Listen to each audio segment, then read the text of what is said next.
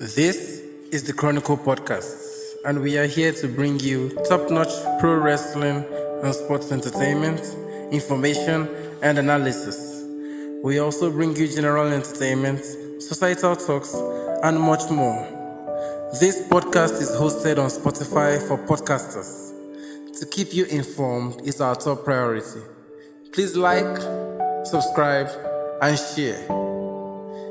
And now, your host, Samuel Lyon.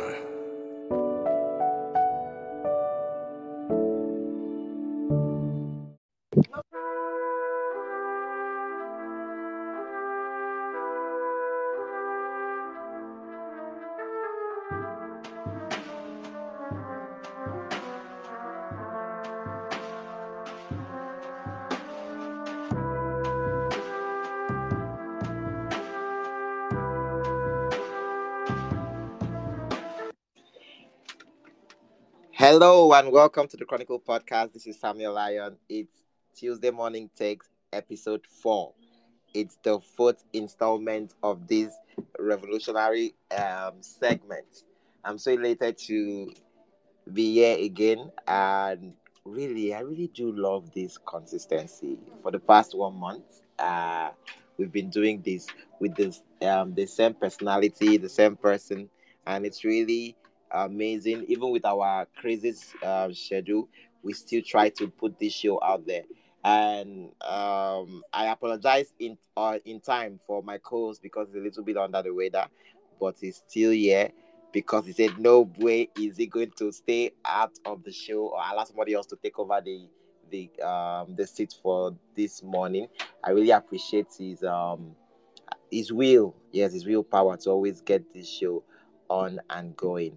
Uh, please make welcome the evolutionalist ID. ID, how you doing today? Ah, Thank you, Mr. Samuel. I'm doing great. Nice to be on the podcast again. First off, let's talk about you a little bit about that. No, we know we start like, what do you want to talk about? But I want to talk about you today.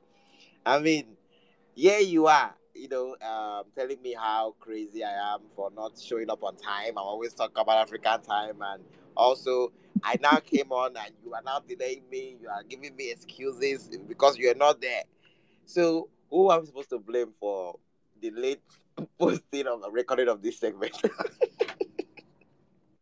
Well, I will not really blame anyone because my notification on Twitter didn't really hit me up when you actually sent me a link for this podcast. So sorry to everyone out there. It's my Twitter you should blame. I don't know what's wrong with my You mean Twitter, we and I should blame recently Elon Musk updated. for the communicate? All right. This is a shout out to Lychee Studios for always giving us the opportunity to make to record this and put this out there because it's really helpful to content creators like us that don't have the resources to give you a full studio produced shows. But Lychee Studios have really helped us out in making this possible, and also a lot of content creators out there too. So you should go check out their services. It's really important.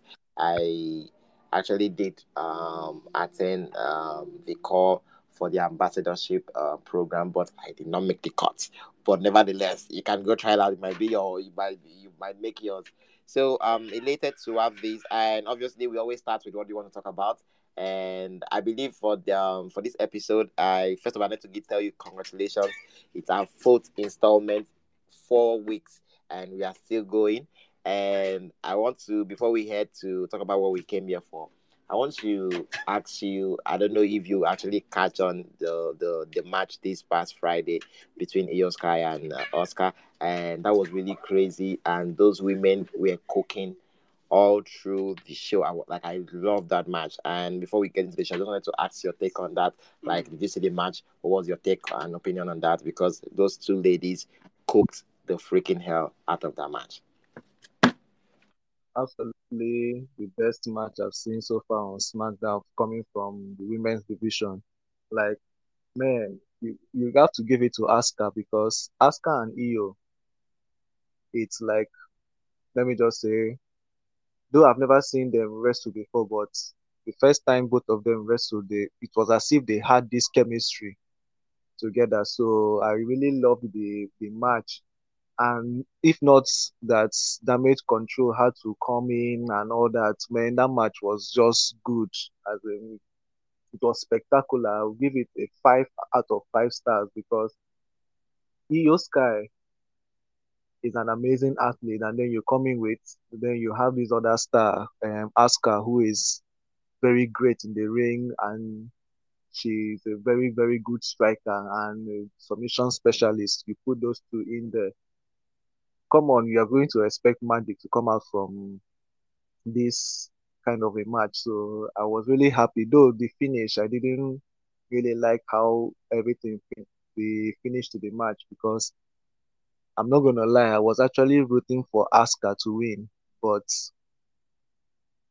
everything was just the way the whole scenario of the match was like as if Asuka was going to win, but how the match finished, I didn't just like it. The finishing was not okay, but the overall match was perfect. But the finishing, there was no need for Bailey to actually get involved in that match. I didn't see any need for Bailey, and I also didn't see any need for Charlotte to come. I just wanted That to was see that who was one of my biggest best. issues. Sorry for Yes, interrupting you there because you are like, why is Charlotte out there? We can make exception for Bailey and Dakota because their girl was actually in the main event. But why is Charlotte out there? Why exactly. is she trying? Like, what was the logic with having her there? Like, it was just so unnecessary. Like, I don't even know yeah. if you noticed before a segment whereby Io Sky was telling Asuka before they actually made this match official that she is ready for Asuka and she can go it alone. So they would have just made it and give the fans and even us here at home that dream match, Asuka versus Io Sky. No interference from anywhere. We just know who is the best between those two because Iyo was ready to put a title on the line in order to get Asuka's attention. And I really don't get what Charlotte was coming there to do. Like I don't know the storyline that they're trying to build out from there, but man, I didn't just like the booking, but the match itself was okay. And I'm looking forward to seeing more of Iyo versus Asuka in the nearest future. Maybe who knows? They might actually clash again at the Royal Rumble or WrestleMania next year. All right, so that was it for SmackDown Live. This week's Monday Night Raw emanated from the Toyota Arena in Ontario, just outside California. And this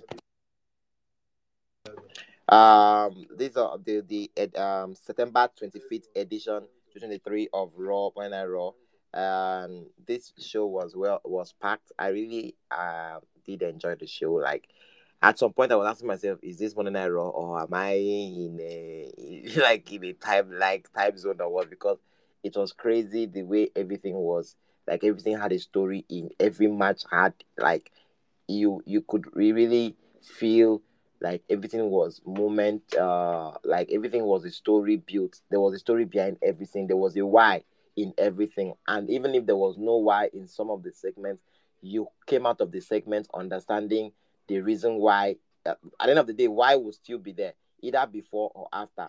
But that show was really segmented well. It was really sketched well. Like that was kind of like I felt more of a Triple H vibe on that show.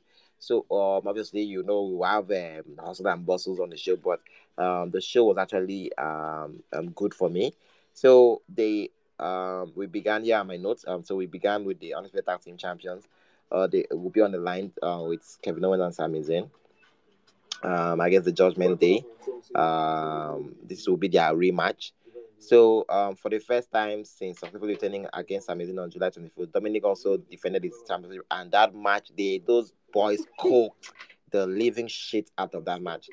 Okay, so speaking of Dominic, Cody Rhodes has something. Speaking of Dominic, Cody Rhodes has something on his mind. So we have just there was just a whole lot of stuff going on. So we are live. Cody Rhodes made his entrance.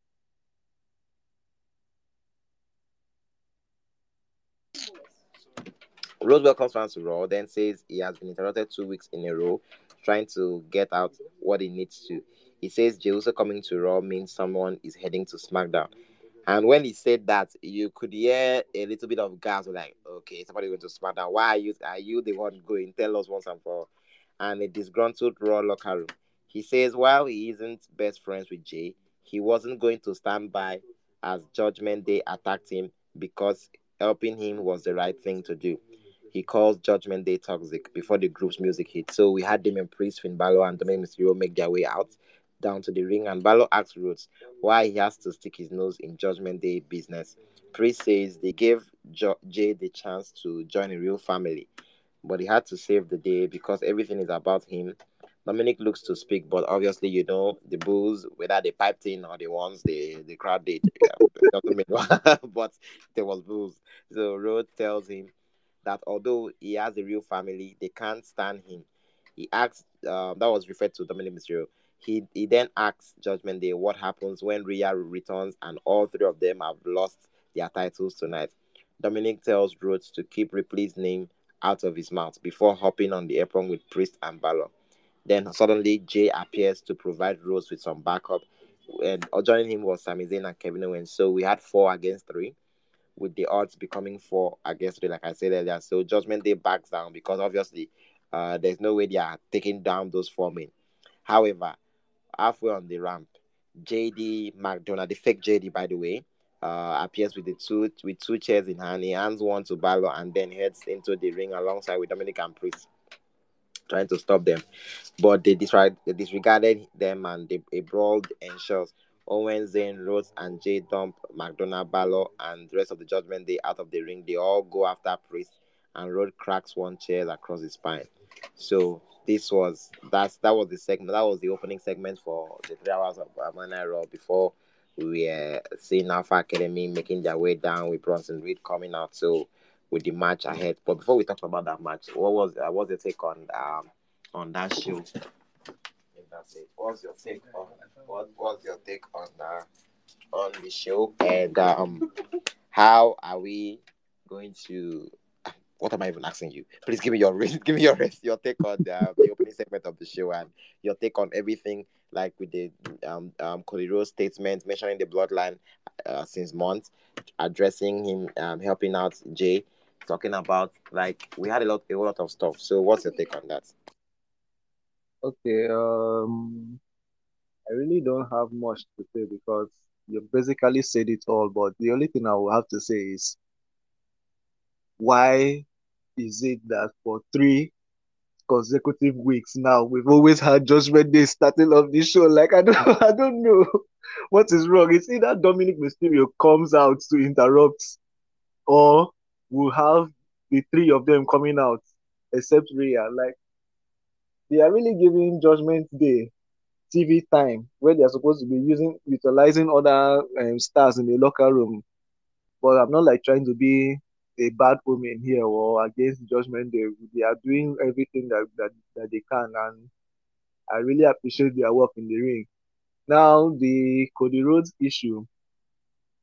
Obviously, Cody Rhodes came out and said what he had to say, and I was even glad that he wasn't interrupted by that ass Dominic Mysterio before he could make his announcement. So I don't know who, because as it is right now, no one knows who they are taking to SmackDown. So let's not just assume that it's Cody Rhodes that is going to SmackDown, because WWE can be very funny sometimes. So let's not assume anything yet. Let's just keep following it up as everything is.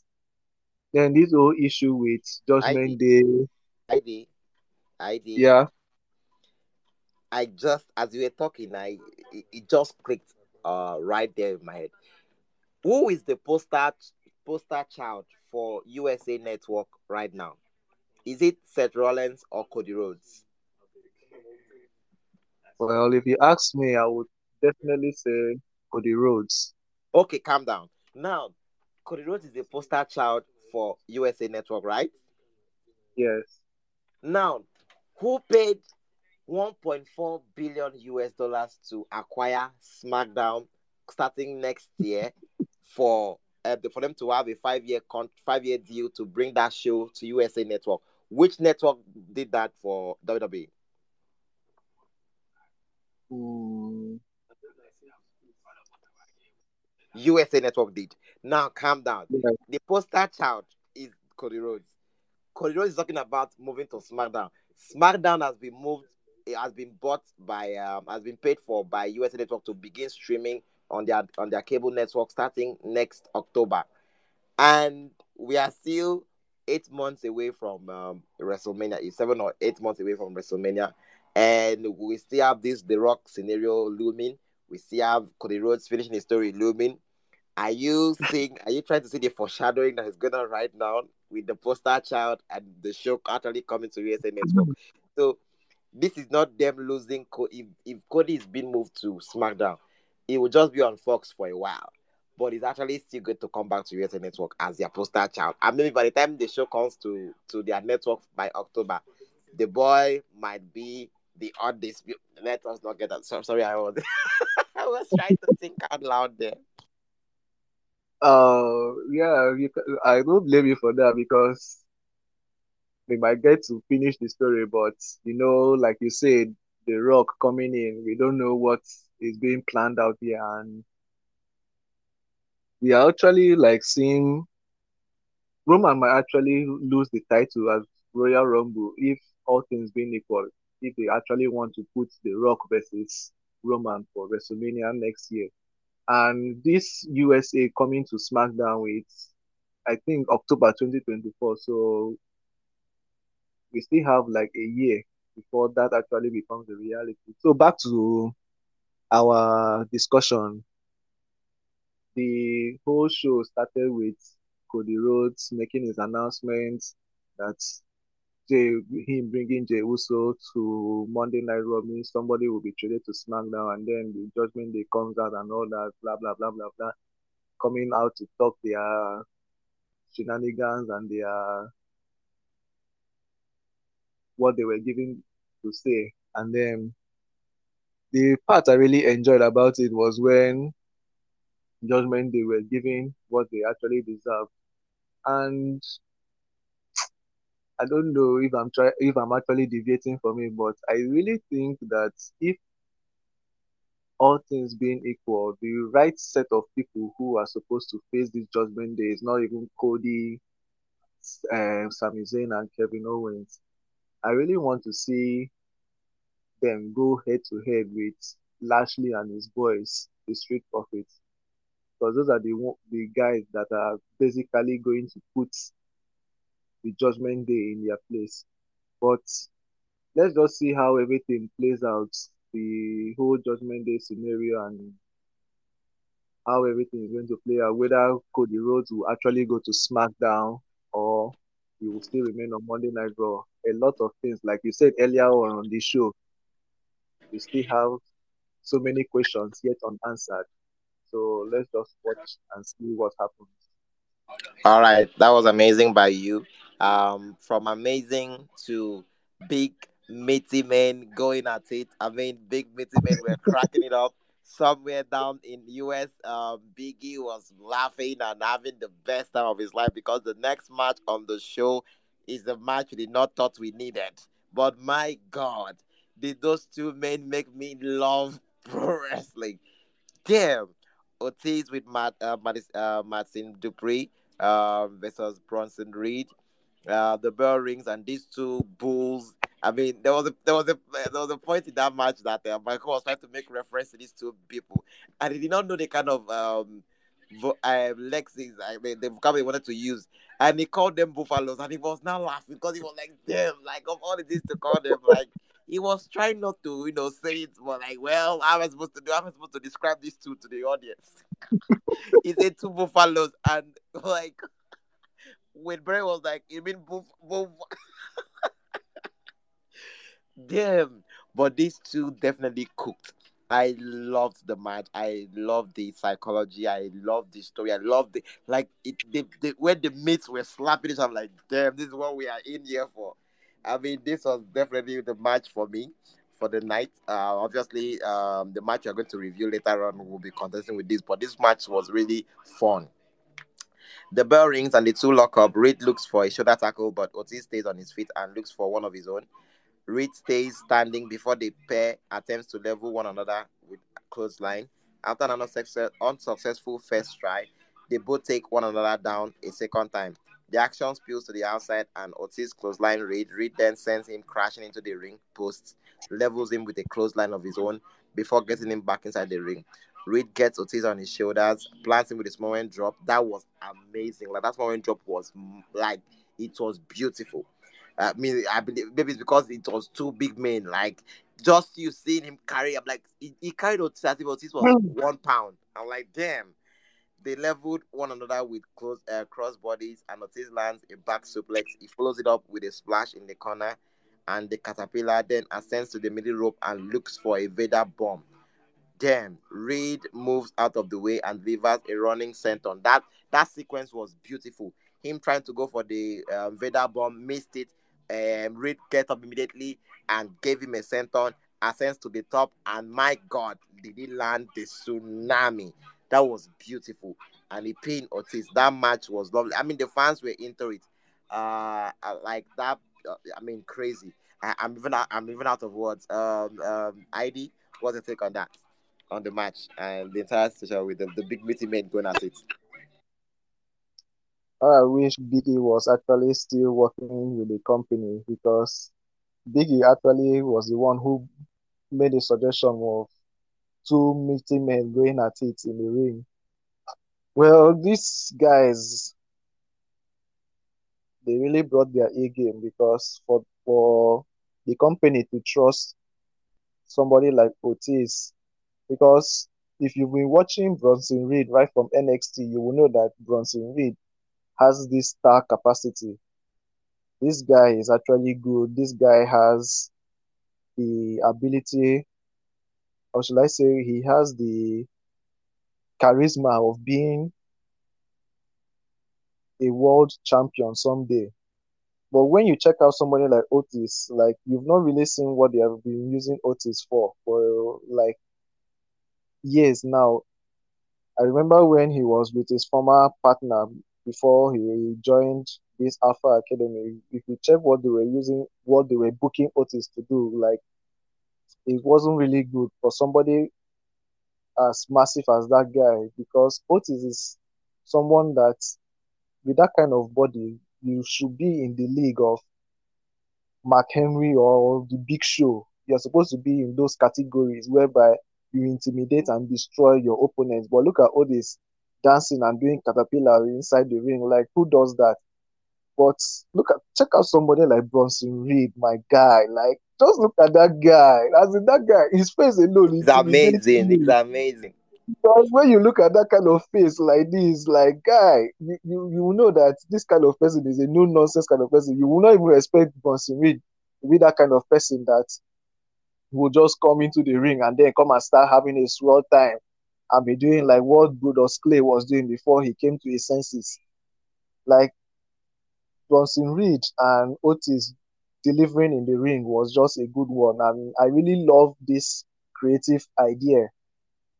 I don't know who wrote this match and who was behind this creativity, but the person is actually, as in the person is actually very, very outstanding in what he or she does because now you brought out this side of Otis whereby people know that aside from the fun-loving Otis and all that, Otis can actually be an intimidating kind of individual, somebody that if if WWE really if they don't release him, he might actually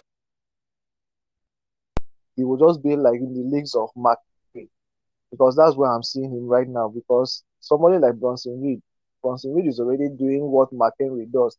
If you watch McHenry, you will see that Bronson Reed and McHenry, there are no much differences. The only thing is that Bronson Reed is more athletic than McHenry in the sense that he does moves that McHenry could not and will never ever try to do.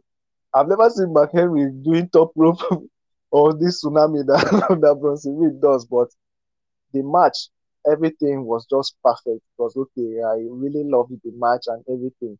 I like how WWE is currently using Otis at the moment because Otis needs to build himself in the sense that if he and Chad Gable actually separate, we will know that yes, Otis is going to be a star on his own without Chad Gable by his side. Then Bronson Reed, we already know that any moment from now we will see a title around his waist. So As just as you were talking, I don't know. I've been having this kind of epiphany like since for a while. Maybe it's because that's why I used to like. I'm so happy. That's why we have this is our fourth installment of this show, and we are still going because the chemistry is next to none. I like as we were talking about Otis. Like after watching those two today, I was like, I just wish there was something that will have Otis turn on Gable and Gable fight underneath, and Ortiz is in the turn of Cable's side for a while, yes, and then there comes a place where Bronson Reed be the one to instigate. I mean, like, look at you, look at the match we both of us had. Imagine two of us working together. The sky is the limit for, like, imagine them, have a conversation, they will talk, and then they wow, analyze, they talk and everything. And then he helps Otis to separate from Gable, taking Maxine with him, and then Maxine is there to manage and take care of the both of them, and they become a tag team. I mean, imagine the brutal matches they will be giving all the tag team in the eye. Like, nobody's going to touch those two. And if they get those titles, it's over. It is locked down. Nobody's taking it from. I mean, exactly. it's crazy with the amateur wrestling background of You know, Ortiz and the brutality of Bronson Reed. The tag team division will just be on, on serious this so because you those guys, actually like, like, sorry to cut you short, but you've actually seen what I'm seeing here because Bronson and Otis teaming together, they will actually be the best kind of tag team, and they can even go ahead against the Judgment Day, and they will squash them. yeah, So the only like I thing don't even right get now to see them is as world champions. This is not me disrespecting them, or if they are not world, they are world yeah, championship material. But my God, we know the company I was talking about here. It's WWE. We have a lot of things yeah, plenty. we We know The Rock is this there, is Roman is WWE, there, not Cole is AEW. there. A lot of stories before they will get to their turn. It might not even come now. Like, it's crazy. So let's see how we can keep these two going stronger and have them make killer matches. I mean, because I don't even want them. Even you see the IC title, and it's not going anywhere anytime soon from Gunther at the moment. So it's really crazy. What are you So going to do who? with them? How, how are you going? Which title are they going to go for? United States Championship. You can, like, I don't care. That title is good as dead right now. So the tag team division is needing a lot of star power, and with Ortiz and Bronson Reed, I mean, talk about making business. That would be very That I would be mean. very good for business. As well, I love that match. Congratulations to Bronson. That match was amazing. To Bronson, congratulations to the both of them, Bronson and Ortiz. I mean, I love the business they did last night. So we then see Becky Lynch shining from a star to another star. From stars to another star. We then see Becky Lynch shining up at NXT Women's Championship backstage. Tiggy Knox walks in, and see. First off, I need to say I love whoever idea was this to make this a reality. The person did great because I loved the fact that they gave someone like Tiggy Knox an opportunity to be live on TV and do something. And I love what they did with that tonight. We have Tiggy Knox walking. There's a lot of complaint last week when Natty was the one that accepted the challenge. A lot of people were like, okay, so we have people like Tiggy Knox in the roster. We have in the hardware that people Purge from NXT. We have Kaden Catanzaro. We have all those other ladies. And a lot of people are giving it to Natalia because Natalia was the one that represented took over Becky Lynch spots when they went for India. So you had to give her a pat on the back, like, why? People complain a lot of something that was burning because of that issue.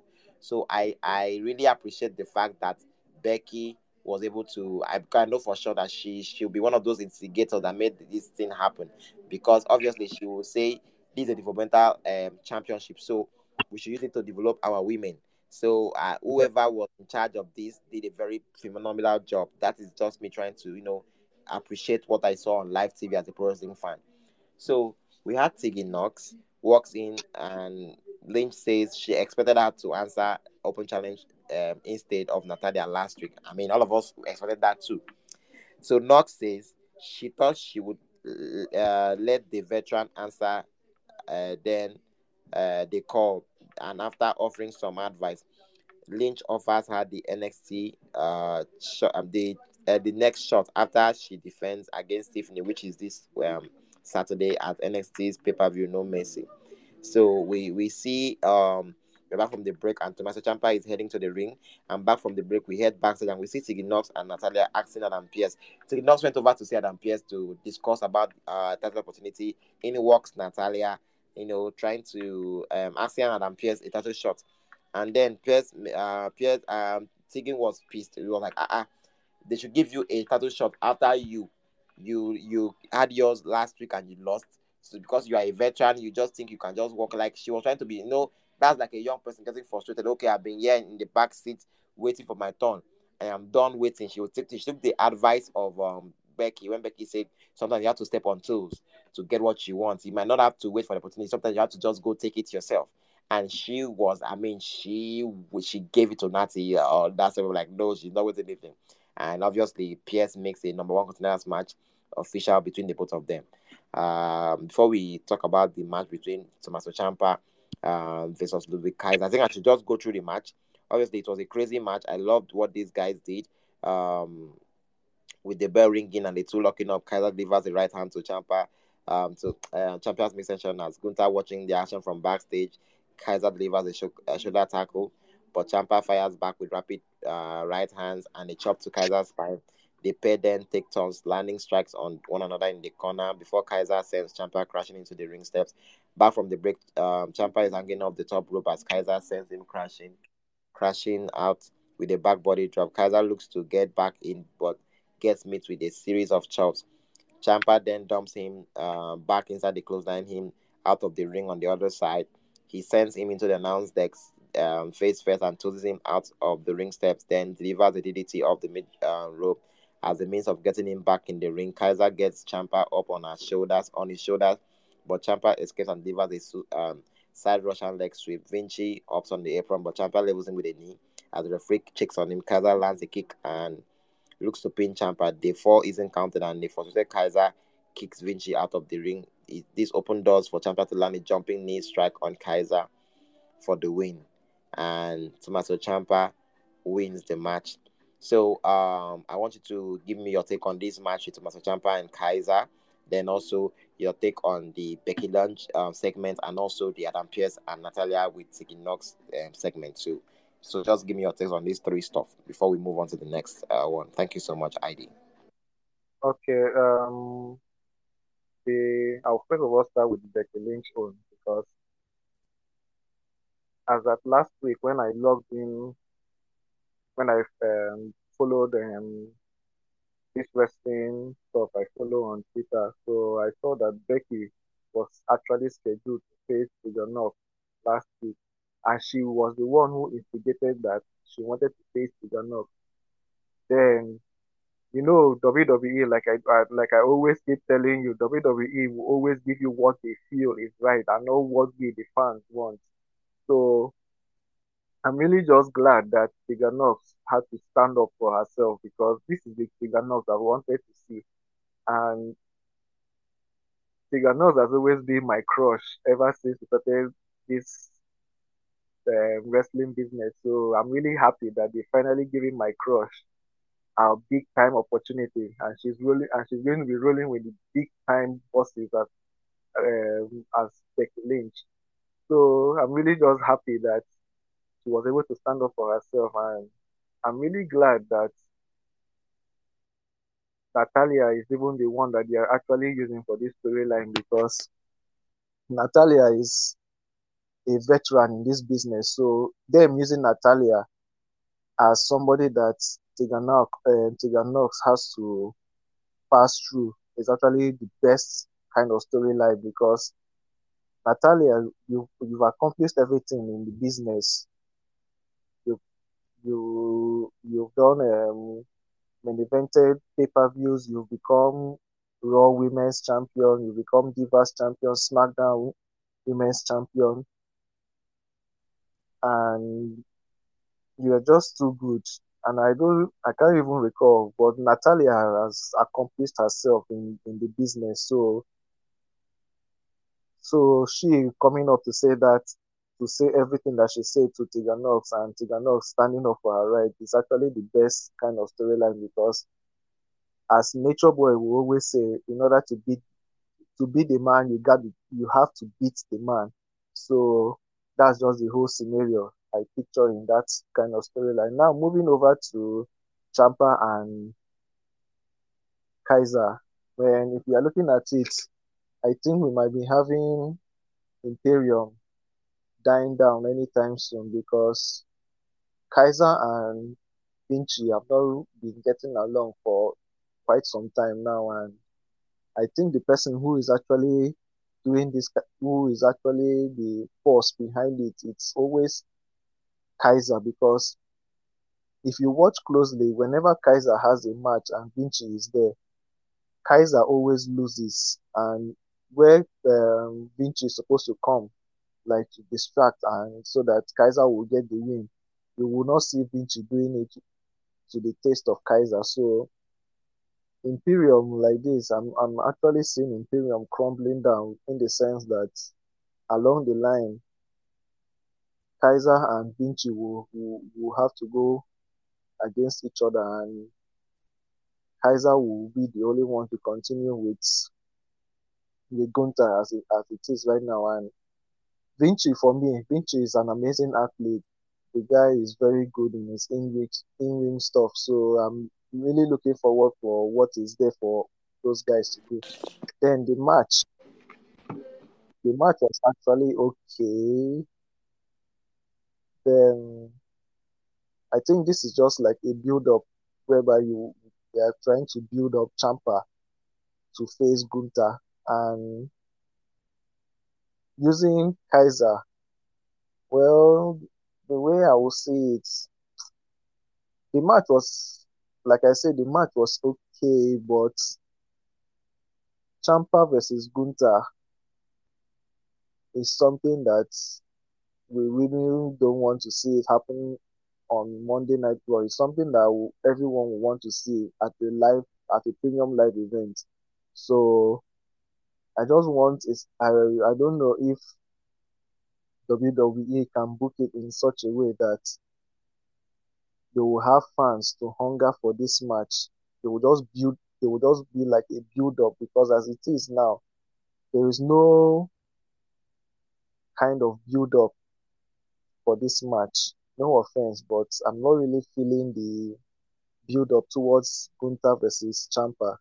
Unlike those days when they were in NXT, like everybody were just like anticipating the match. But this one, I don't know whether it's just me or I feel they need more time to build up this match so that the hype can be very, very extraordinary. So that when they finally meet inside the ring, we will know that we are going to expect a classic five-star match coming from Gunther and Tommaso Ciampa. So basically, that's my take on those segments. All right. I did. Thank you so much. So, back from the break, Becky Lynch heads down to join the commentary decks, where while Tiggy Knox and Natalia followed for their matchup. We had Tiggy Knox and Natalia for the number one contenders match for the NXT Women's Championship. The next Monday night following the matchup there. So the bell rings and the two lock up. They go back and forth, exchanging submission holds before Knox fires off a few right hands and an uppercut. She follows it up with a running senton in the corner, but Natalia fires back with a power bomb. Knox sends Natalia into the middle. It was a short match. Middle rope face first, then hits the shiniest wizard for the win. Winner and new number one contender, Tiggy Knox. After the match, Lynch and Knox share one and stay down on one another. And then we head to you review that match, but this segment you review it too. We then head backstage to Judgment Day and see Damien Priest chew out JD. I mean the fake JD, by the way, for what happened earlier tonight. He makes it clear he isn't part of the group and kicks him out of their lounge, out of their lounge. Then we see the world heavyweight champion freaking Rollins making his way down. So man, before we head there, what's your take on JD chewing the fuck out of JD McDonough, the fake JD by the way, about his him trying to come in between their family that is not part of the group. He shouldn't make decisions for them. Yeah, like he made him get his ass kicked this last night, and I mean it was just crazy at the number one contenders match. So your take on that? Okay, I really don't have much to say, but everything that just happened has explained it all because when McDonald actually came in, Priest has always been saying that he has to um, gain their trust and earn their respect. So McDonald really from that segment, he didn't meet up because if you watch what happened at the beginning of the show, he was actually the one who made Cody Rhodes Remember, yeah, you and are under the weather, so please take care of yourself. Don't laugh too much. I'm trying I'm trying not to laugh, but it's actually funny because McDonald at the start of the show was actually the one who received most of the beating from Yes, please threw him out for like he allowed them to kick his ass, as if it was only him that received the beatings. exactly my point. So from that segment, it's already there is nothing much for someone to say there. So the only thing that I'm seeing there is that McDonald was like he thought that he actually belonged since he has been helping the Judgment Day with their wins and all that, but Mm. he still needed some time and he still needed, let me just say, he still needed more time to prove that he really belonged. So that was why they had to give him that kind of treatment. So that's my take. Wow. So you're not reviewing the women's match. What did they do to you? No, I thought we were not going to review the women's match. Why would you do that? Is that why you hate Natalia? No, I don't. No, no, no, no. I already told you that Tegan Knox is my crush. So, if I don't review Oh, that oh, match, please pipe down a bit, pipe down a bit, please. am I mad? I have to review the match because that match was actually a good one in the sense that Tegan and Natalia they actually fought against each other. Because I could remember when Natalia was doing some kind of work with NXT back then. So the two of them they locked horns together, and I'm really glad. Though the match was short, but I'm happy that Tegan Knox had to prove why she belongs with the big leagues. So I'm really just happy that they are actually using Tegan Knox right, and I want that momentum to keep on growing because after she faces Becky Lynch and then delivers a 5-star match, more opportunities are going to come up. And I want to see Tegan Knox versus Rhea Ripley down the line because if you go against Becky Lynch, it means that you can actually go on your own against Rhea Ripley. I'm not like saying Rhea and Becky because I don't want anybody to say I'm saying something now, but Becky versus Rhea, I'm looking forward to that match because right now we've not really had that opportunity to see the build up for Becky versus Rhea right now. But what I'm trying to say in essence is that if Tegan can last in the ring with Becky, who is the greatest of all time right now, she should have no challenge going one on one with Rhea Ripley for the World Heavyweight Championship, Women's Championship. So I'm just looking forward to see what WWE is going to use Tegan Knox in the coming weeks to do because I really miss her and all her works that she used to do The back. crazy thing about Tegan Knox, sorry for interrupting you there, is that I don't like the fact that they haven't still tapped into that story because I feel talk about somebody not finishing their story in terms of Cody Rhodes here. The fact that Tegan Knox has not finished her story yet because remember years ago during the Mae Young Classic, she blew out her knee, the other knee. The following year, Yes. they built it so well that oh, Tegan Knox is back. I mean, she was taken out of the competition because she blew out her knee, and then during that, like she was built as if she was going to win that tournament. If everybody was on Tiginosi's side, and during the tournament, she blew out the other knee. I mean, it was crazy. It's like how, like, I remember one of during those years, like, I was with my godparents, and she said, my godparents were like, oh, if there's a village people just know what made it get doing it. Like, how you go break leg for last year? You waited a full year, rehabbed, prepared, came back. They can't break you leg again. Like, now, so they hate you reach for village. Like, it was just really crazy to see how much that girl worked her ass off and did not still get that opportunity. Like, did not really make it out of there. So it was like, I just wish they can tap into that story of like, oh, have Becky call her out and be like, yeah, what are you trying to do? You that every single opportunity you have, you an injury prone, who tells you that you can take over the NS Women's division and you can make it better? Like, how are you going to make it better with two legs, two knees that is not even good? I mean, let them tap into that story and tell that story better. So I really expected, um, more from them. And another thing we have to look out for is since Tegan is always prone to getting injured, let's just hope she doesn't get injured before we get to see her face Becky next week because I always notice that whenever Tegan has the big matches coming up, and like you said, village people, she ends up getting herself injured. And injury, it mustn't necessarily be that you had to be in the ring with someone. It can be when you are actually working out in the Mm. performance or you are at gym.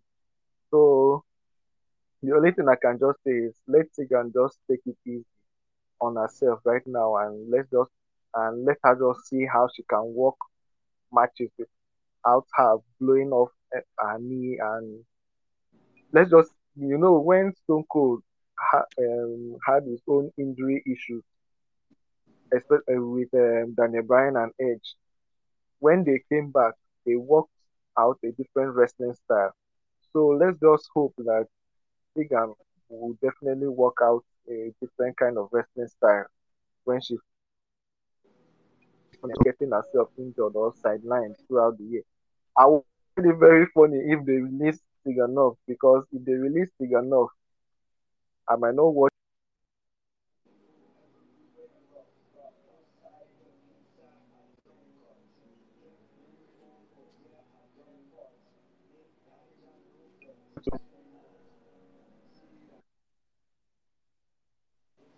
Yeah, I mean, that's really crazy, and I swear, I really wish, this story will be tapped in. They will do more, and I pray. I really hope they do cook, come this weekend when it comes to those two ladies, because I mean, we can expect a whole lot from them.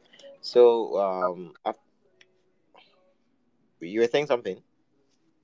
No, all I was trying to say was that I just hope they don't get her released if she gets herself injured. That's what I was trying to say. I mean, this injury prone shit has really sidelined her so much. A lot of opportunities has been taken away from her because of that. Man, you are not wrong when you say that. Obviously, we did talk about this, and we were moving on to a match. The next one, I'm trying to get my notes here. My phone all of a sudden just froze. My notes was in here. So, yeah, Seth Rollins made his way down, and then Rollins welcomes fans to Monday Night Rollins, sorry, then tells the crowd that if they are sick and tired of Shinsuke Nakamura as he is, then they should sing a song. I mean, this man is crazy. He tells them to do the same if they think it's time for him to defend his World Heavyweight Championship. Then calls out Shinsuke Nakamura unless he wants him to move on to another challenger.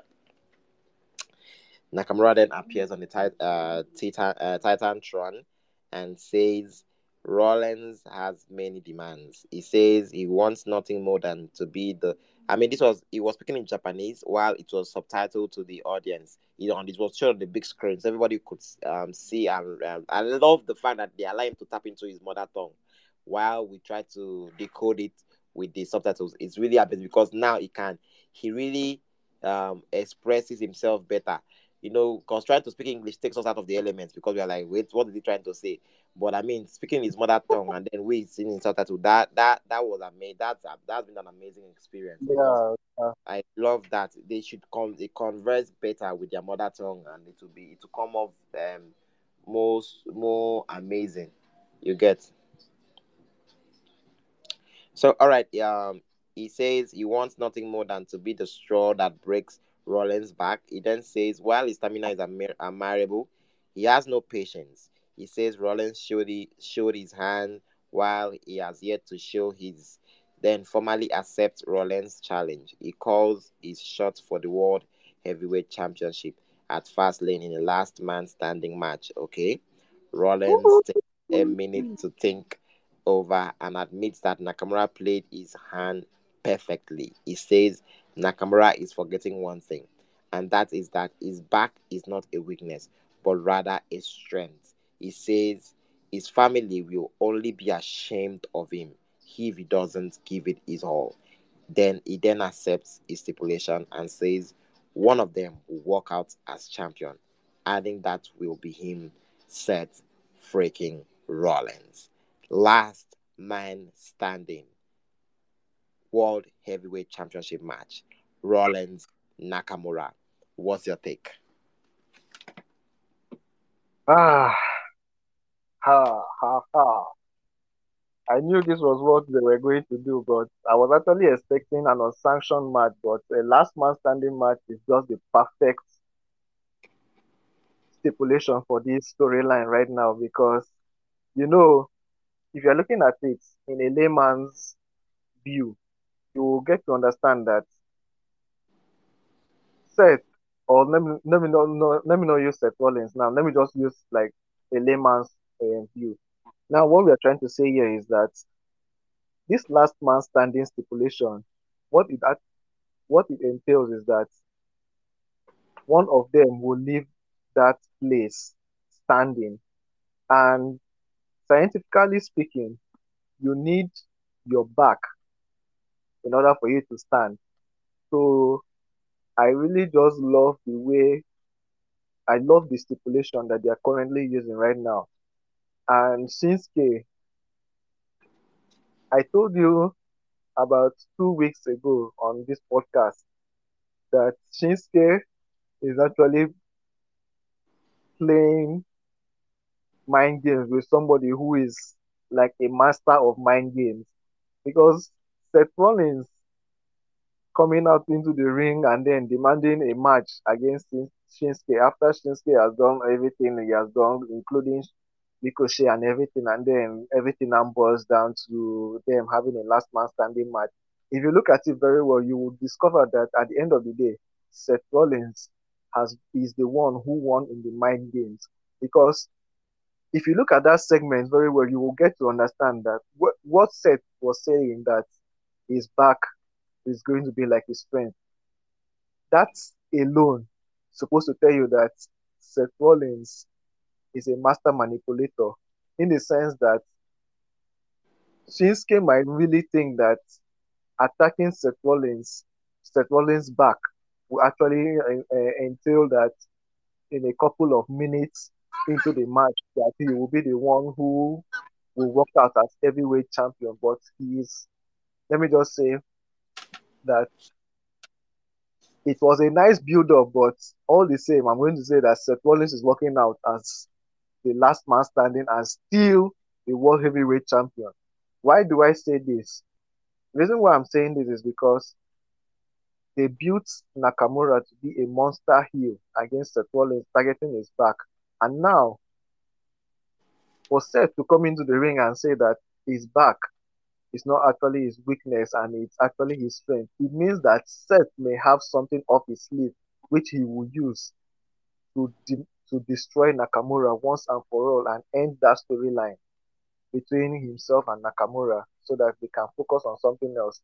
So I really love that segment and I'm definitely looking forward to their match. And like I said, and like Seth said, they may the best man Best win, win. which is him, Seth. freaking Rollins. And there is no point for anybody to say Nakamura is going to win this and Nakamura is going to do that. No. The match is going to be physical. The match is going to be brutal. Setback is going to be attacked. But Nakamura will have to think of something other than attacking setback if he wants to be the last man standing, because the Seth Rollins that I know is a dangerous man. For him to say that his back would definitely be his strength in that match. If you have been watching Seth Rollins matches, especially on sanctioned match, and if you, I don't know if you were opportune to watch Seth versus Triple H Yeah, at at WrestleMania WrestleMania. 33, Yes, where Orlando. Triple Yeah, H had to target Seth's knee, thinking that that was Seth's weakness. And look yeah, at what happened at the end. Seth came out, giving not just giving a 5-star match, but Seth put Triple H in his place. So where am I going with this? What I'm going with this is that Nakamura, it was nice how you built yourself for this match, but at the end of the day, fast lane we are going to hear, and still the world heavyweight champion, Seth freaking Rollins. without you being a simp about it, I think the the crazy, the even logically, this really sets itself apart, because when you target somebody's weakness or you constantly point out somebody's weakness, that pushes them to a point whereby they have to work their way too hard in order for it to become um a strength for them, because they know for sure, well, I might not be this back is really hitting me hard, I cannot get my job done, but since you have really played it that you want to target my back, I will see how I can dodge you, I'll see how I can, because now Nakamura's idea is to only go for the back. What if Exactly. Rollins comes for that match and takes out his knees and he cannot use it to target the back? What is he going to use? And so he's just focusing on Rollins' back, and he's forgetting that Rollins is not just somebody that can be messed with. You should be targeting everything. If you're coming for Rollins, come with Rollins and don't leave him alive. And that's why I believe that match, last man standing match, will be a match that we all will come out of the people looking, wow, that was amazing. So that was it for that. Talk about a match that we will look at like that was amazing. The next match was something we did not know we needed. I mean, Dominic freaking Mysterio, for all his what, for all of the craziness he can do, for the way he is. I mean, Dominic and Dragon freaking Lee delivered tonight. Jesus, did they cook? I mean, on social media, this match was trending. We even heard the producer was Nick Aldis. I don't know how true this is. If it is Nick Aldis that actually did this match, he has already started proving himself as one of the best producers out there. I mean, it's the Tyson Cade of the men's division. This match cooked. Damn. So the bell rings and Dominic Mysterio delivers a kick to Lee's midsection, but Lee fires back with a shoulder tackle and a Hurricane Rana that sends Dominic out of the ring. He then goes flying over the top rope to level him, then tosses him back inside the ring, goes for a pin. Dominic kicks out and clinches in a half Boston crab. Lee makes it under the bottom rope to break the hole before Dominic delivers the DDT on to Lee on the apron. Back from the break, Dominic ascends to the top and looks for a frog splash. Lee gets his knees up and fires off right hands. Then lands a pair of back elbows and a kick to Dominic's midsection. He then delivers a drop kick to his face in the corner, but Dominic plants him with a mechanical driver and sends him into the ropes face first. He dials it up for the 619, but Lee ducks out of the way and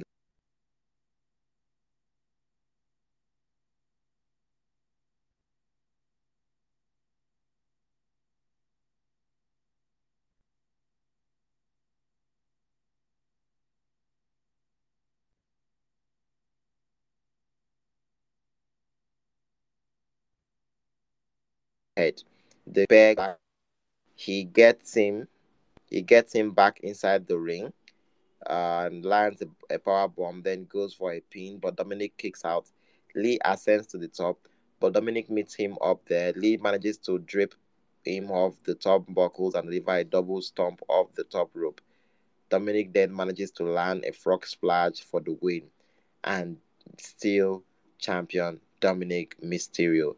Man, what was your take on this? Because to me, this was one of the best I've seen Dominic in the ring, and he looked amazing. Well, what I have to say is that for somebody like Dominic, who is currently the hottest heel on the roster right now, like a heel that the fans don't even want to hear whatever crap you want to say, delivering that kind of a match, it means that I don't know how to say this, but it means that Dominic would have actually been a heel without having to join this Judgment Day faction, and he will still be delivering. I don't know if you get where I'm going right now, because for Dominic to deliver this kind of a match, it means that if he was actually on his own without the Judgment Day, he would have still been putting up 5-star matches. And if you've been watching Dominic's matches ever since he became North American champion, he has been, I mean, Rhea Ripley has always been by his side, coming out to help him. But on this episode of Raw, he proved to everyone why he is a North American champion and why he deserves to be a champion. Because for any doubter out there, Dominic has already closed their mouths and told them that he is a champion and he's a fighting champion, like he always says. So the match was awesome. The chemistry between Dragon Lee and Dominic Mysterio, two guys with Lucha Libre origin, they delivered. I'm pretty much sure that, storyline or not, Rey Mysterio will be proud that his boy is actually doing well in this business. So Dominic, for me, has earned my respect, because for him to go all alone without Mami by his side, it means that Dominic is actually a dominant champion on his own. So I'm looking forward to seeing more classic matches from him. That is, if WWE will allow him be the star that he was born to be without attaching Mami to his matches almost every time. So that is my take.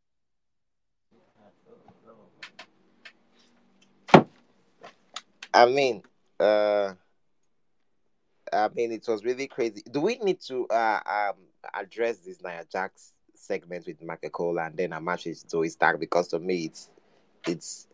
I mean, We that's need to just me. talk. Cause We need to seriously, talk because I have something to say about that match. Like, oh yeah, talk about it, please. Talk about it because I'm not ready to talk about this. You can talk. You have the floor. Take it away. okay, the match itself was actually a good match, though it was looking as if it was a squash match. But I'm really glad that Zoe Stark was able to come out and stand up by herself, telling Nia Jax that she may be a big bully and all that, but she cannot bully her, Zoe Stark. And the booking of everything, I really did not expect Zoe Stark to be the one to come out. I was like expecting someone like Shayna to come in there, but if Shayna actually came out, Nia Jax would have been on the receiving end of something very, very serious coming from Shayna, because Shayna would definitely not take nonsense from Nia Jax. And with her MMA background and everything, she's definitely not going to take such shit from Nia Jax. So the match alone, Nia Jax coming out and then feeling herself that she's now the new face of destruction and everything. Like, I don't just get why she's just coming back now. Let's just wait for Mami to return. And she already has a feud with Raquel. So let her just be calming down first. This one, nobody can challenge her. The only person that I feel might even challenge her if WWE might be willing to work that angle will be do drop. But as it is now, WWE, I'm not sure they have plans of working Jax and do drop facing each other. So I'm looking forward to seeing where this Nia Jax storyline is going because as it is now, she's pissing off all the women in the locker room, and I would love to see her face all of them at once and all the women in the locker room giving it to her back to back if that is where this storyline is going. But for now, I'm looking forward to Rhea and Raquel coming back, either of them coming back to face Nia Jax, and then whoever wins should continue. I mean, will continue to face Rhea Ripley for the World Championship. So that is just my take. Talk about a skippable segment. I mean, no disrespect to the Miz, and no disrespect to Drew. I'm not sorry, I'm not to Drew McIntyre. No disrespect to the rest of the boys, the New Day that were there. But like, man, I mean, this just reeked of Vince McMahon. Like, I'm like, damn. So, what's your take on this? New Day calling McIntyre out, and McIntyre trying to not like kind of like defending himself, but just trying to like state the obvious. Like, come on, I'm just sick and tired of all this bullshit. Like, I just need my time in the sun and all of that. And then their match with Kofi Kingston, which actually cooked. Uh, but with Big D, Drew McIntyre coming out victorious. What's your take on that? And also with the fact that Gunther is pissed with his boys and everything. So just give me your take on all of that before we can go straight to the main event and wrap up the show. Okay, I will just try and make it short, but I'm not Mm. promising anything. Um, the McIntyre segments and everything, guy. I don't know if you could recall when I was telling you that we are on the verge of seeing a heel McIntyre, but it's just missing a couple of times. They're just giving it time because the match, the segment he had with the Miz, him being there and then saying everything from I watched it and if you look at it, McIntyre was basically saying everything from the heart because he's sick and tired of everything that is happening around him and he just needs the space to think of what is next for McIntyre to do. Because the storyline, assuming Riddle was still there, wouldn't have worked out. McIntyre and Riddle working as a tag team will not really, they don't really have the chemistry, they don't have the bond the way Riddle and Orton had their chemistry together. So my guy is just pissed at how a whole face of the company, who Vince McMahon said will be the face of the company, look at where he is right now, doesn't know where he is heading in his career, doing all sorts of things like that. Like after the match and everything with Kofi Kingston, the match was a great match. No offense, Kofi Kingston, a veteran, and McIntyre too, a veteran of the business. Two potential Hall of Famers giving it their very best in the ring, and McIntyre coming out on top as it is supposed to be. So after the match, McIntyre leaves the ring, and then the New Day gets beaten by the Viking Raiders. For me, I have nothing against McIntyre because the New Day and the Viking Raiders, it's a storyline of its own. This does not concern McIntyre at the moment. Let's just assume that they have closed the chapter of Viking Raiders and McIntyre and the New Day. So everything has just ended there. What I just want right now is McIntyre should, I don't know if he really wants to do this heel run, but I'm really looking forward to McIntyre becoming a monster heel if that is where he's heading to. That is just what I want McIntyre to do at the moment. So the issue with Gunther and his boys, like I told you earlier, I don't want to repeat myself again. I said Imperium is gradually crumbling, but we are not seeing it. Kaiser and Vinci are the ones who are going to end up costing Gunther his Intercontinental Championship if he is not very careful. Because as it is right now, those guys are already showing him a red flag, especially Kaiser. Kaiser is the hothead right now, as in, what issue do you have with Vinci that you cannot sort it out amicably? You are still like, what do you want him to do? He comes to the ringside, you have your match. If he interferes, you are saying that he's not supposed to interfere, that you can handle it and everything. Now you are coming there and then there's a little misunderstanding in the group and everything. Left for me, I already said it on this podcast that Gunther is this kind of person that, with or without those his boys, Gunther can stand on his own. So if they want to dissolve Imperium, let them go ahead and dissolve the whole Imperium. Let Gunther be a one-man squad. After all, throughout Gunther's reign as Intercontinental Champion, Gunther never needed his boys to win. He never needed his boys to face Sheamus. He never needed them to face McIntyre. Even at WrestleMania, those his boys, they didn't come. When he faced Chad Gable, he faced Chad alone. All the opponents that Gunther has faced since he became Intercontinental Champion, if you are looking at it very well, Gunther has been the one doing all the work. No distraction from the referee, from his boys. So if those his boys are tired of working with Gunther and they want to be stars by themselves, let them just go, because I don't want a situation whereby it will be because of these guys, Gunther ends up losing his title.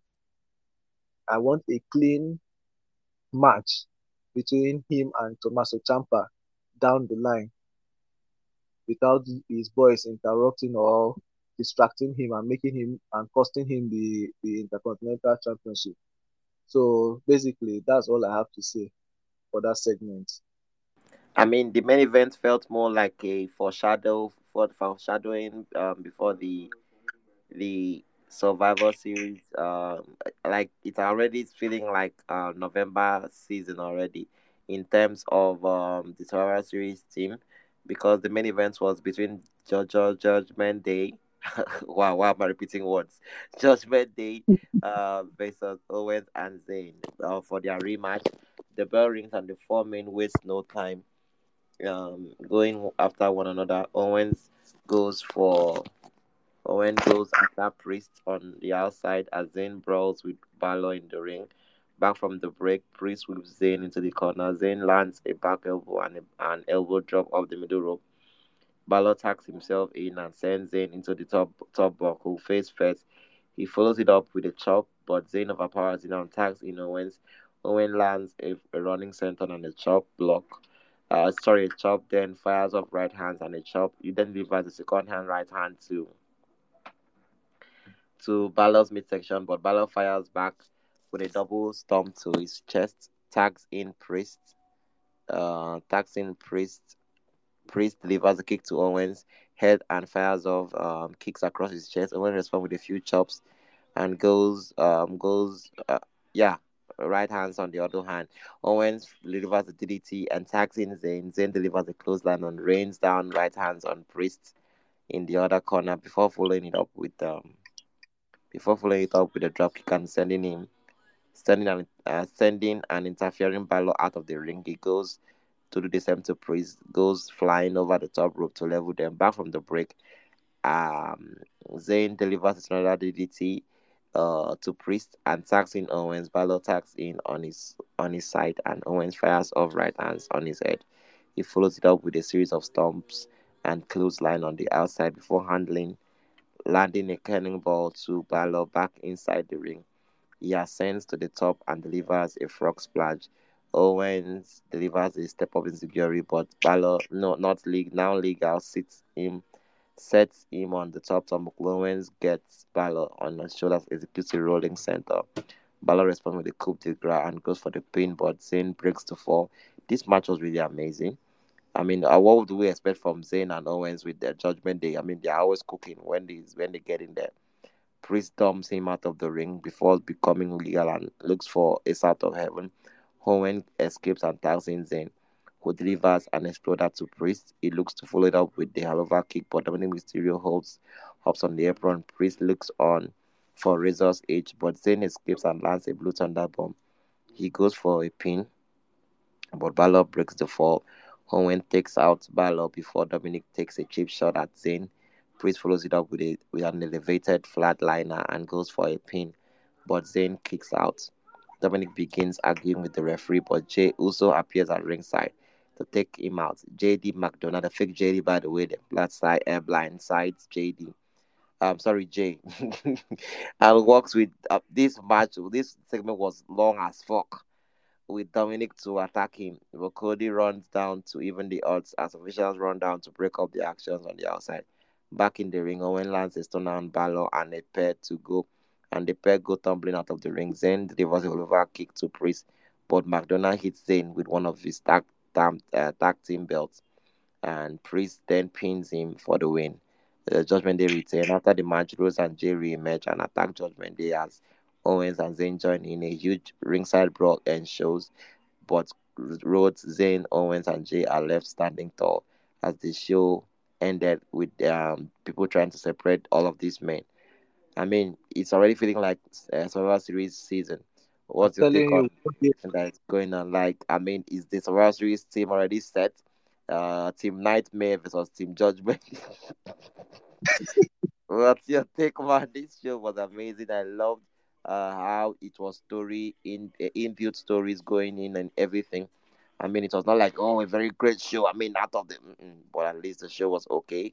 I mean, that's the highest remark you can give to a Monday Night Raw of 3 hours. That's always crazy to watch, but it's mad. I like what I saw here tonight. What's your take on everything? so everything I have to say here is that basically we've already like seen a preamble of Survivor Series War Games because right now it's not going to be um the Bloodline against the Judgment Day because everything now is going to be the American Nightmare forming his team. Because the initial plan was that Jay and Jimmy were going to form their team. But I don't know if it's going to still work. But everything that happened at the main event of Monday Night Raw has just shown us that we are basically going to see war games. It's going to be Team Rhodes versus Judgment Day come Survivor Series because that match itself, heels will always be heels because you can never expect a heel to have a clean victory. I don't know if you get. So Yeah, we just the match and everything. The match was actually okay, and if you look at it, there were opportunities whereby, or should I say, chances whereby we all thought KO and Sammy were going to be tag team champions again. But like I said, heels will always be heels in the sense that they will always have a dirty finish at the end. And JD McDonough coming in now, I don't know what he has to prove again to Damian Priest and the rest of the group because as it is right now, this guy is currently doing what Sami Zayn did on his probation days before finally becoming a member of the Bloodline faction. So as it is right now, JD McDonough has already proven to the Judgment Day why he belongs, and he has helped them to retain in the sense that Sammy and Theo were on the verge. They were this close to recovering their tag team championship, but Madonna will come in causing a distraction, and then if they the gold to the face, and 1, 2, 3, the match ends.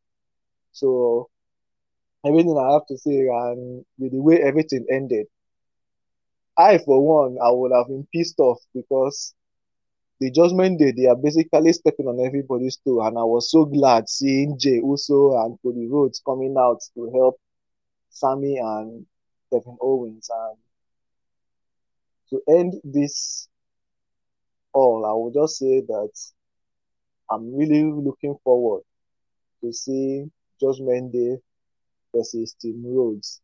And I wonder who will be their fifth member because if they are going to play in Mami, It means that the Cody Rhodes will definitely have to look for someone, a lady who will be able to match Mami if they are going to do a first time Survivor Series War Games pay per view that will involve four guys and a lady. But all be that as it may, let's just wait till November and see how everything is going to play out. That is just my take. And that was it for September 20. Is it 20 what? Please get me corrected there. September 25th, Monday Night Raw from 26. Ontario, Toyota Arena outside California. I want to get your. So this is the last. This is the this is, this is the last thing we are going to. This is the last thing we are going to do for today. So I just want us to be having this one to close the show. So you have to tell me what you want to talk about. What you want to end the edition of the podcast with. What else do you want to talk about? I mean, you can talk about anything, and then we can close on that note. So ID, take it away. Okay, what I would love to talk about is I'm really looking forward to where, or should I say, I'm really looking forward to great storylines coming up in the business, the wrestling business, as WWE and TKO is concerned right now because we have so many talents at the back, and I wouldn't want a situation whereby they are always shining the spotlight on Judgment Day alone. I really loved what they did with Tiganox, and imagine we still have in the Hartwell, we have Candice LeRae, and I'm even yet to see Gargano making his return, and so many stars at the back for Monday Night Raw. I'm just like hoping that coming weeks we will get to see those guys being utilized, and I wouldn't want to see any of them getting released because those guys are actually good inside the ring. No offense to those who were released, those guys too were also good. I was very shocked for the releases that happened last week.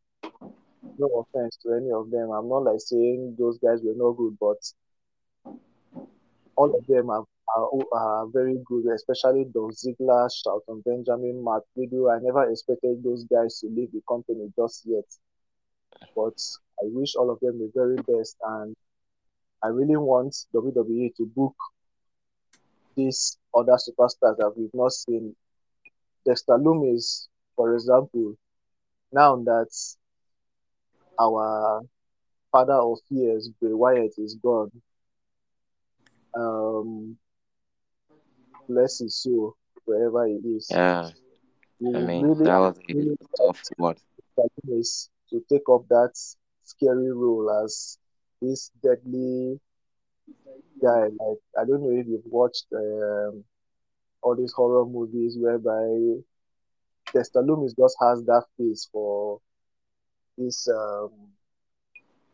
face of fear. So I really want them to use Dexter Loomis in that direction, and I want a situation whereby he will be able to talk more, and also perform more instead of just keeping mute and then doing what he has been doing in his NXT days. So I'm really looking forward to the talents that will be used, and I can't wait to see what Monday Night Raw has for us in the coming weeks. And if truly Cody Rhodes is actually going to leave,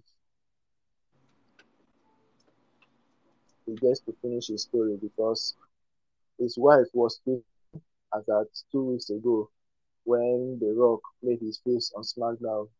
Was saying she was like saying some kind of harsh words that her husband needs to finish his story before The Rock can come and steal her husband's spotlight.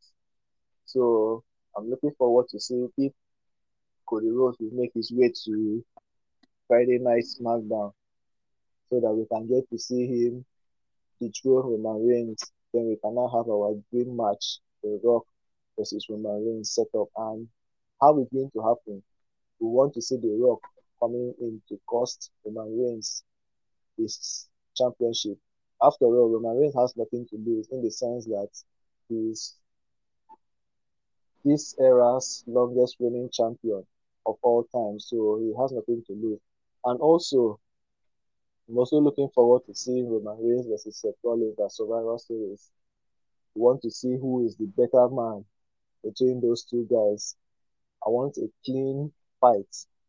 And another thing that has been bothering me again is, I'm sorry I'm taking much time, but No. I want to. This is your segment. This is a segment for you. I just wanted to talk about everything that's on your mind.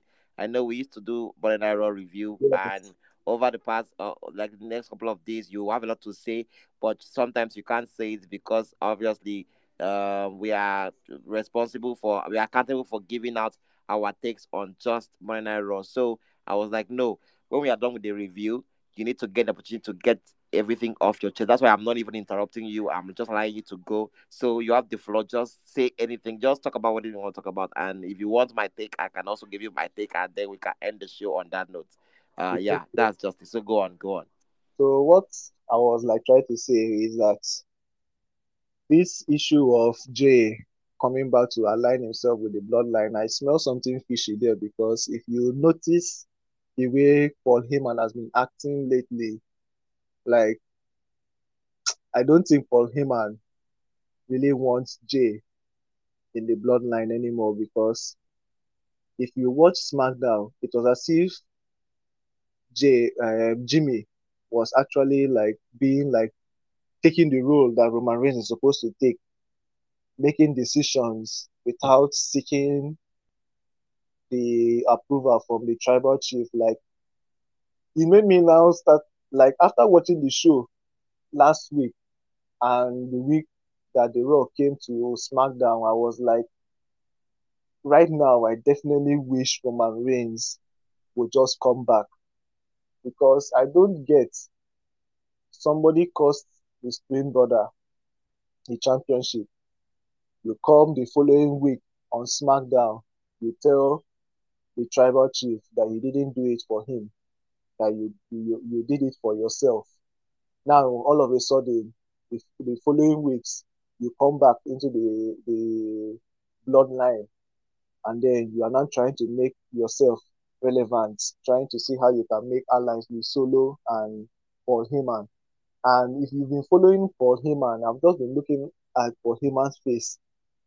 Every time he's always saying, "Who gave that order? Who gave that order? Call Roman Reigns."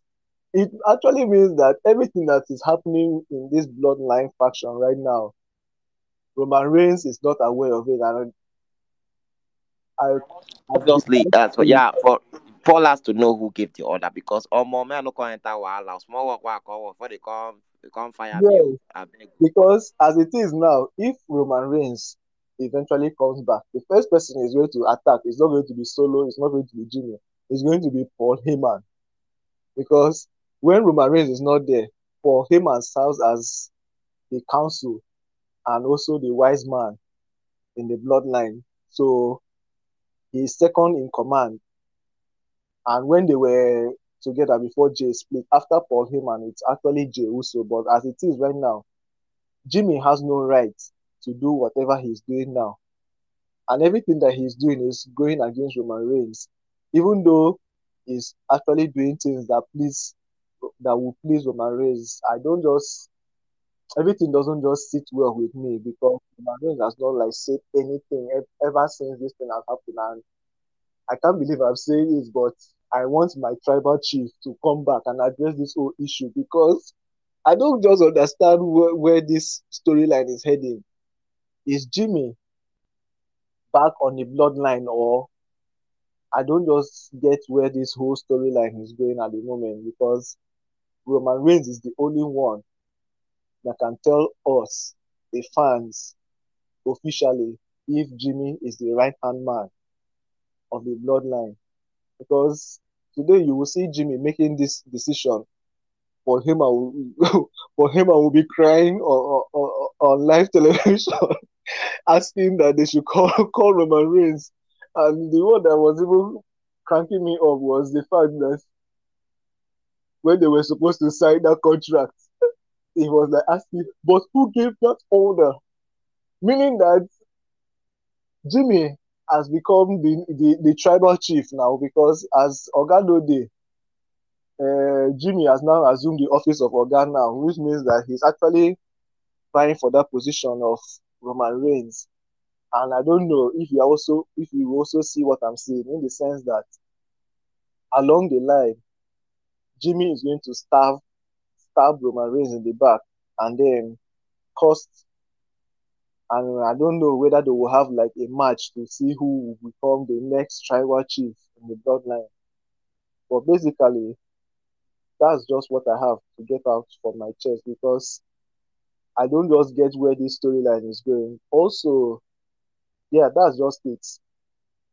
I don't just get where this storyline is going. So I'm looking forward to seeing Roman Reigns coming back to do the needful, please, because this whole Jimmy doing everything without orders from Roman Reigns doesn't sit well. And I'm really feeling for Paul Heyman, though Paul Heyman is a bad guy, but I know everything is just is a TV show, but and Paul Heyman is a bad guy, he's a heel and everything, but I'm really feeling for the heel. Like I want the big dog to come back. I want Roman Reigns to come back and address this whole issue. So that's just what I have to get out from my chest. All right, ID. Thank you so much for taking time to do this. Even when you are under the weather, you still took your time to get this done. Thank you for another episode with me, and thank you for giving the audience the fourth installment of this segment. I mean, I love doing this every Tuesday. And although we might get to put this out late, I still appreciate the fact that we got this done. Thank you so much. This was the Tuesday morning text with your host Samuel Lyon and my lovely co-host, the evolutionalist ID. This was the 25th edition of Banana Raw Review. The show is well packed with all our takes on this past SmackDown and also with the what we are having to look at with this the current story angle going on WWE TV. Thank you so much for joining us. I really appreciate your all the Chronicle Podcast faithfuls for their continuous support and consistency. Thank you. See you next week Tuesday. Thank you, Mr. Samuel, for hosting me again.